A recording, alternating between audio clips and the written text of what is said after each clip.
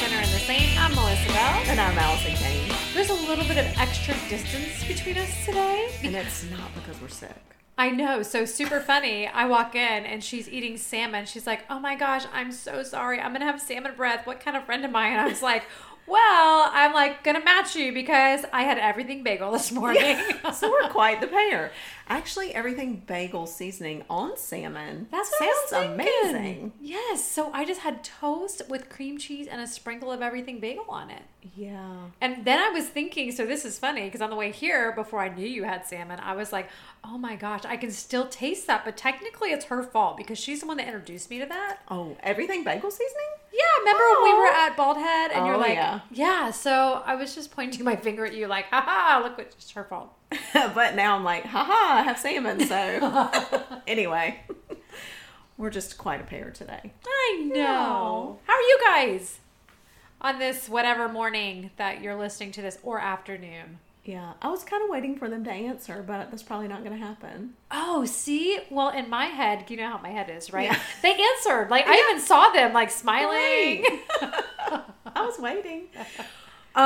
So we're continuing our modern day parable theme today. So first of all, guys, let me tell you where this started. I called Allison because I was walking one day and I was thinking about Jesus in the parables and I started laughing, thinking about how he would talk in today's society, right? I wonder what he would say, like how he would incorporate TikTok into a parable and stuff like that. Gosh, if Jesus would only come back for so many reasons and good parables. I guess that's why he has us here. Maybe he's gonna have open mic night, and he's gonna do for all yous from the 2000 eras. This one's for you tonight. It's like 90s night Jesus parables. Wow. I think he could do one on pastels. Imagine what he would say from the 20s. What is pastels? Pastel colors, you know, in the 80s where everything was a pastel. Oh, yeah, and then the neon hit. Yeah, and then the neon. And then, like, the 20s with prohibition and alcohol, like, the fun he could have had with those kind of parables. Anyway, whatever. Today we're in... Really geeking out. I know, we are. Luke 18 is where we are. And this is the parable of the Pharisee and the tax collector. I call this, I would never parable. Have you ever said that? Of course, never. It's as my wise friend Amelia says, never say never because, and if you do, you say, I would never today. I would never today. I would never do that today. Again, I'm going to read it from the Message translation because it's gritty and in your face. In your face. Which you know we like. So, Jesus told his next story to some who were complacently pleased with themselves over their moral performance. Complacently pleased. Ooh, I know. Okay. I know. Don't you love these words? Yeah. Best vocabulary. So much better than the King James. Sorry, not trying to throw shade. I just understand this way more. Yeah. And they looked down their noses at the common people. 2 men went up to the temple to pray. One a Pharisee, the other a tax man. The Pharisee posed and prayed like this. Oh God, I thank you that I am not like other people. Robbers, crooks, adulterers, or heaven forbid, like this tax man. I fast twice a week and tithe on all my income. Meanwhile, the tax man slumped in the shadows, his face in his hands, not daring to look up. Basically just so ashamed, said, God, give mercy, forgive me a sinner. Oh. And I'm sure it's very obvious which one God honored more. He would take the humble servant who had done something wrong with a humble heart any day over a prideful person that, you know, seems to do everything, quote, perfect. But this one to me hones in on pride versus humility. I mean, I don't know what the commentators say because I didn't read the commentary, but for me, that's what this is. I mean, that might be what they say. I mean, it makes sense, but you're looking at this pride versus humility. I love C.S. Lewis. There's this great quote. He has, humility is not thinking less of yourself, but thinking of yourself less. So I love it, in the way you read it from this version. It uses the word complacent. Mm-hmm. And it also uses, in it, he's checking boxes. Look at what I've done. Yes. Look at all that I've done. Thankful, right? Mm. Thank you. Not thank you, God, for saving me. Not thank you, God, for your son. None of that. But I guess back then it wouldn't have been his son, right? Not thank you, God, for how you provided, but like, whew, so thankful that I was able to do that. Wow. Aren't you glad I'm here? Is that like the Savior complex? Is that what it's called? Ooh. Sounds like it. Sounds like the pride complex. The pride complex. Yeah. Yes. Maybe it was a narcissist. Yeah, oh, yeah, probably. So I laugh because I think about the I will never. Mm-hmm. And I remember, I think we've talked about this before. My sister had her 2 boys back to back after I had my first child.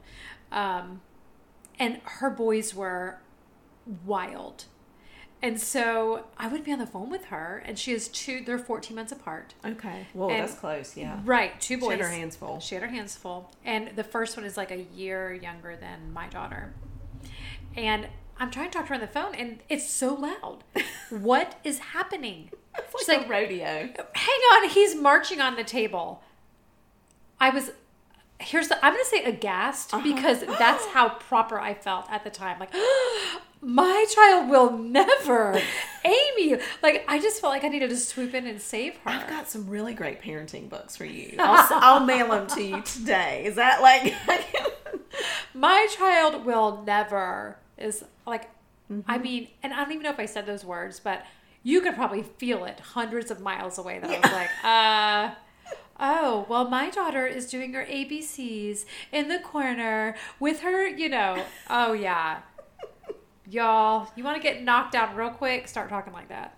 Yes. Oh, I had someone say this will be her 3rd child coming up through the school system, and she was like, he's applied to a couple of different schools outside of his school zone or whatever district, looking for the right vocabulary.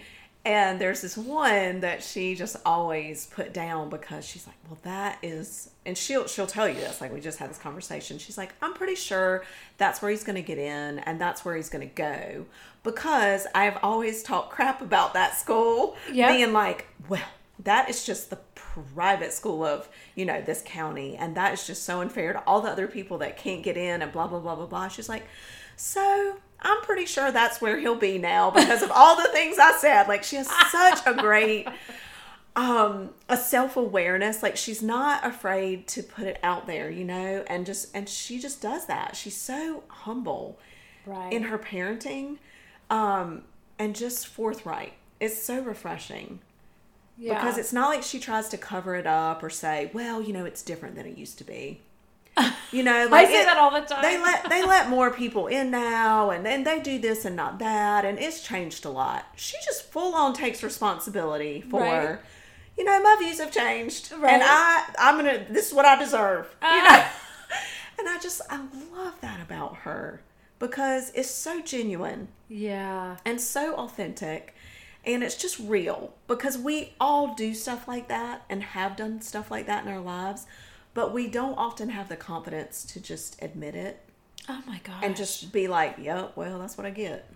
Right. I mean, think of all the times that, my kids have had to learn a lesson because I ran my mouth. My kids have suffered from me learning a lesson. I also think my husband has probably had to learn some from me, right? Too. Sorry, you're collateral damage. I know. I've been in a situation before. I think we can always say, well, at least I'm not. Right? Mm-hmm. Like, oh, well, I went and I, spent $250 shopping, but at least I didn't go and splurge, or at least I got it on sale versus going to pay full price. And so it's almost like we want to minimize our responsibility by excusing it away. Mm-hmm. And make it legitimate. Right. Minimize it and make it legit, And I think, so today, when I want to focus, we're all really experts on pride.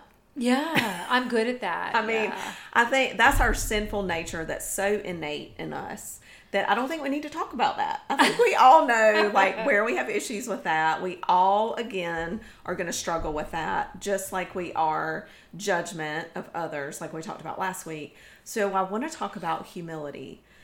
And we often talk about humility in the church world and Bible studies and all the things and all these like, I don't want to call it Christianese, but they're more biblical examples of humility. Like, you know, we honor justice and mercy. And when you're humble, you have a servant's heart. I mean, and y'all, I'm not trying to be, it's just, I want to get past the cliche today. Oh, there you go. Is what I'm saying. These things are important, and they are how we describe traits of humility. Like, you depend on God, and you trust Him for your future, and trust Him and depend on Him over yourself. That's humility. You value others over yourself. That's humility. Yes, it is. You ask God hopefully with a humble heart, unlike our Pharisee, for forgiveness. Like, we want to be like the tax collector. Yes, all that is humility. But I want to really get into, there's been research done on 3 main actions. Okay. That reveal and illustrate, I love throwing out a bunch of synonyms, humility and what it looks like in action. Yeah, because when you're acting on it, then you know it's really there, right? Yes. You're not just saying it. And, you know, I just feel like we can easily throw out these terms like, you're forgiven. God loved, Jesus died on the cross for you. Oh, thanks. Like, we can overuse that. And that's so powerful, but we can overuse things and talk about things. And so we don't really dig down and truly get to the nitty gritty of what it looks like to live that way. Let's do it. So there's 3 things we're going to focus on. Shocker, you know we love our 3 if you listen to the podcast much. So the first one is when you are acting out humility, you're able to recognize, and I would say accept. Okay. Not just recognize, but you have to accept your shortcomings and limitations as a person. Again, like last week we talked about self-awareness. Yeah. I think this relates to that. For sure. I think it is so important for us to accept and not go back into judging or being jealous. This is what I'm good at. This is what I'm not. Mm-hmm. And once we figure that out, sticking to it. Yeah, and that, like, it is self-awareness, but it's also letting go. Yes. Letting go of maybe a preconceived notion that you had for what life was going to be like, or what you might be doing in life, or, you know, a couple weeks ago we talked about what you thought ministry might look like, what you thought your family might look like. Well, I think too, you know, so often we can get caught up in when the pride sneaks in. We start to do a job or a ministry or a volunteer thing or whatever because we feel like that's the cool thing, or that's what looks good, or that's what is recognized. Like, I'm going to be, I'm going to be an officer and a main volunteer and organizer of the PTA, which is a great calling. We've talked about that before, and we're so grateful for people that do that. But if you're if you're limited in that area, as I am, then you hide in the library and you volunteer in the library at middle school, and you're okay with that. You know, like that's humble, that's quiet. Nobody really knows you're there. Right. But years ago, would I have chosen to do that? I think I would have been more upfront, because that's the cool position for me. Right. I mean, some people are gifted and they should be in that position. I was not, but previously I would have chosen it for the wrong reasons. Right. Now I can recognize my limitations, my strengths, my weaknesses, and just stick to what I should do. Right. And, I think we recently did a podcast in the last couple of months about figuring out what your strengths and weaknesses. And if you don't know, then your friends probably know. Yes. But, proceed with caution to your friends. Just make sure you're asking somebody that has your best interest in mind. Facts. Right? And loves you unconditionally. And has a humble heart as well. Oh, that's always goes good. Yeah. And yes, instead of a judgy, prideful one. But you probably don't have friends like that.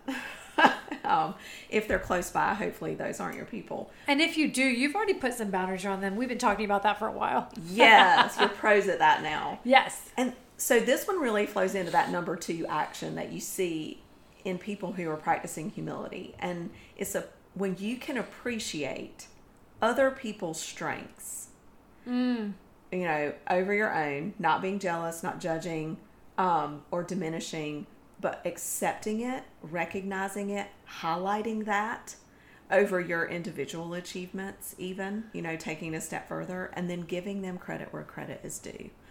I have this incredible friend in the neighborhood. She is such a gifted teacher. And we share teaching responsibilities for this once a month thing. And I sit in awe and listen to her just tell a story from the Bible, just from her heart with no notes. And she is so amazing. And it's like, oh my gosh, that is her superpower. Yeah. I wish that was mine, God. I catch myself like, oh gosh, that's so good. But it's like, that's hers. You have a different one. And I always, try to encourage her, give credit where credit is due, send her a text after her and just because it's so true. And I do mean it, and we can't all be good at everything. Right. And we're a team. Thank goodness I don't have to do it every month. Thank goodness I have her. Right. And you know what else I think is funny is I feel the same way about you. I think you're so good at diving into scripture and finding the lessons, and I'm just off the cuff. So then if I allowed the enemy to come into this relationship, he would say, well, look at what she brings to the table. What do you bring? But instead I want to celebrate you, and so for me, that is my way of diffusing that immediately. Yes. Well, it comes out of that genuineness of caring for others too, right? And then there's this freedom as you begin to sit with the Lord and discover, and He exposes the gifts and skills that He's given you. And you're like, okay, I just want to stick to those. Right, because that feels good. It feels good, and I know that He's going to equip me there. So if I step out and do these other things, definitely not 100% guaranteed that's going to work out. Not that everything's 100% guaranteed, but I also love what you do, that you can just be so spontaneous, and I just require some sit down gathering of thoughts where you're just like, I just throw it on you when you walk in the door and you're like, okay, I've got something. And I'm like, oh my gosh. But then He brings people like us together. Right. Like me and my other friend, and me and you. And then you start to see the blessing and the beauty that we aren't created to do it alone. Right. Thankfully. And thank goodness, right? And so that humility also, I think, begins to grow once you see that and honor the gifts that He's given you. You feel more free to honor those gifts in others, which really flows into the third action that expresses humility, and that is showing an openness and being receptive to learning from other people. Like last week, I think when we talked about giving constructive criticism instead of judgment, this week we need to take into consideration sometimes it is also how you receive, not just giving it, but how you receive the constructive criticism that is just as important as how you give it. Oh, yeah. And you know what? Constructive criticism, even from the most gracious person, can be hard. It's hard. But when you know the person's heart and their intention, that's when it matters. And this is one of those pause moments. If someone's giving me constructive criticism, in that moment, I have to stop and go, okay, does this person know me well? Yes. Do they have my best intention in mind? Yes, I'm going to accept that. Another scenario. Do I know this person well? They don't really know me from Adam. So does their opinion matter? Not really. chuck it. Let it go, because guess which one Satan's going to play loudly in your head is the one that does not matter, right? And if they don't know you and you don't know their heart, I'm not saying that you should take it as a judgment. That should be clear. Right. You can, constructive criticism and judgment is usually pretty clear by the way it's communicated. But yeah, you just have to let that go, which is also another really hard thing to do. So it takes practice. This might come in. So here's an example. I've had people say to me, oh my gosh, I mean, like, she's been married twice and has kids from 2 different dads, or they have different last names. Guess what? I do too. So in this moment, I can choose to bow up and like respond and be like, oh yeah, I know exactly what that's like because I'm the same way. Or I can assume that they don't mean harm by that. That is speaking to something else. Maybe they have an insecurity in their marriage and they're afraid that's going to happen in their marriage. You know what? I don't even have to respond to that. They'll figure it out one day that I have a blended family and my kids have different last names. Right. It's not like that wasn't the time and the place to have that conversation. So being able to give grace when you are receiving some sort of criticism, even if it's like, I don't know, 2 degrees removed, that's humility. It is. Yeah. It's so true. Learning from other people, because I think what we were talking about, like, we do have gifts and strengths that the Lord has given us. It doesn't mean that's all we shouldn't try to do better. In other areas. We still need to grow in other areas, and we always need to be growing, changing, learning, that sort of thing. And so listening to other people is so important. Always the Lord first. Right. But herein lies, let's listen to what we just said. The third one is being able to accept and learn from other people. That does include God. Yeah. Okay. And he can be the most convicting. And there will be times when he gives you something and you're a little angry about it. Right. And you're like, I don't think so. I mean, if you're like me. And other people, you may respond to people in your life like that you do respect. And there's going to be a time when you react and you're like, yeah, I don't think so. She cray, and I'm not listening to her again. But then pay attention to your response. Yes. And that is where I go back and I have to say, you were right about that. Uh-huh. I thought I was totally blowing you off. And I was mad when you said it. Right. And I knew I better pay attention to why I was mad. And you were right. And being able in humility to go back to God or go back to those people who have spoken truth in love to you and saying, you were right. I heard you, and thank you for saying that to me, because I probably did not respond in the greatest way after you said it. Well, you know what's really funny is I can think of a few times when you've said some hard things to me, and I think I've said, I'm going to have to think about that. Yes. Like, that is my way of like, I'm going to chew on that. I don't want to respond. I know that my response is not going to be right. So, I got to think about that. Or, that's a good point. Let me think about that a little more. So maybe that's your out. Yeah, there you go. I know, because especially when you're close to people, like as close as we are, sometimes we have to be careful, because I can throw something out there without thinking about where your heart is at the moment, and just throwing it out there instead of gently placing it before you. But it doesn't ruffle me. I just go, I got to think about that, because I know that you love me, and I know that you're wise, and that you're spending time with God, and your intention is best for me. And so it doesn't offend me. I'm so glad. I wish everyone felt that. Oh, y'all, come hang out with me. I can offend you pretty quickly, and it'll make her little things seem like little tiny nuances compared to my offensive mouth. We hope this conversation has helped. Humility is a really tricky subject, but we wanted to kind of take some of those what seems intangible and put them into tangible actions that you can recognize in yourself and other people, to see their sincerity as they approach you as well, and those people in your life that you can trust with their humility. And send us your questions if you have any, because this is just we're all learning, we're all struggling with this. That's why we talk about it. So send us your questions, but most of all, have a great week, and thanks for joining us on The Sinner and the Saint.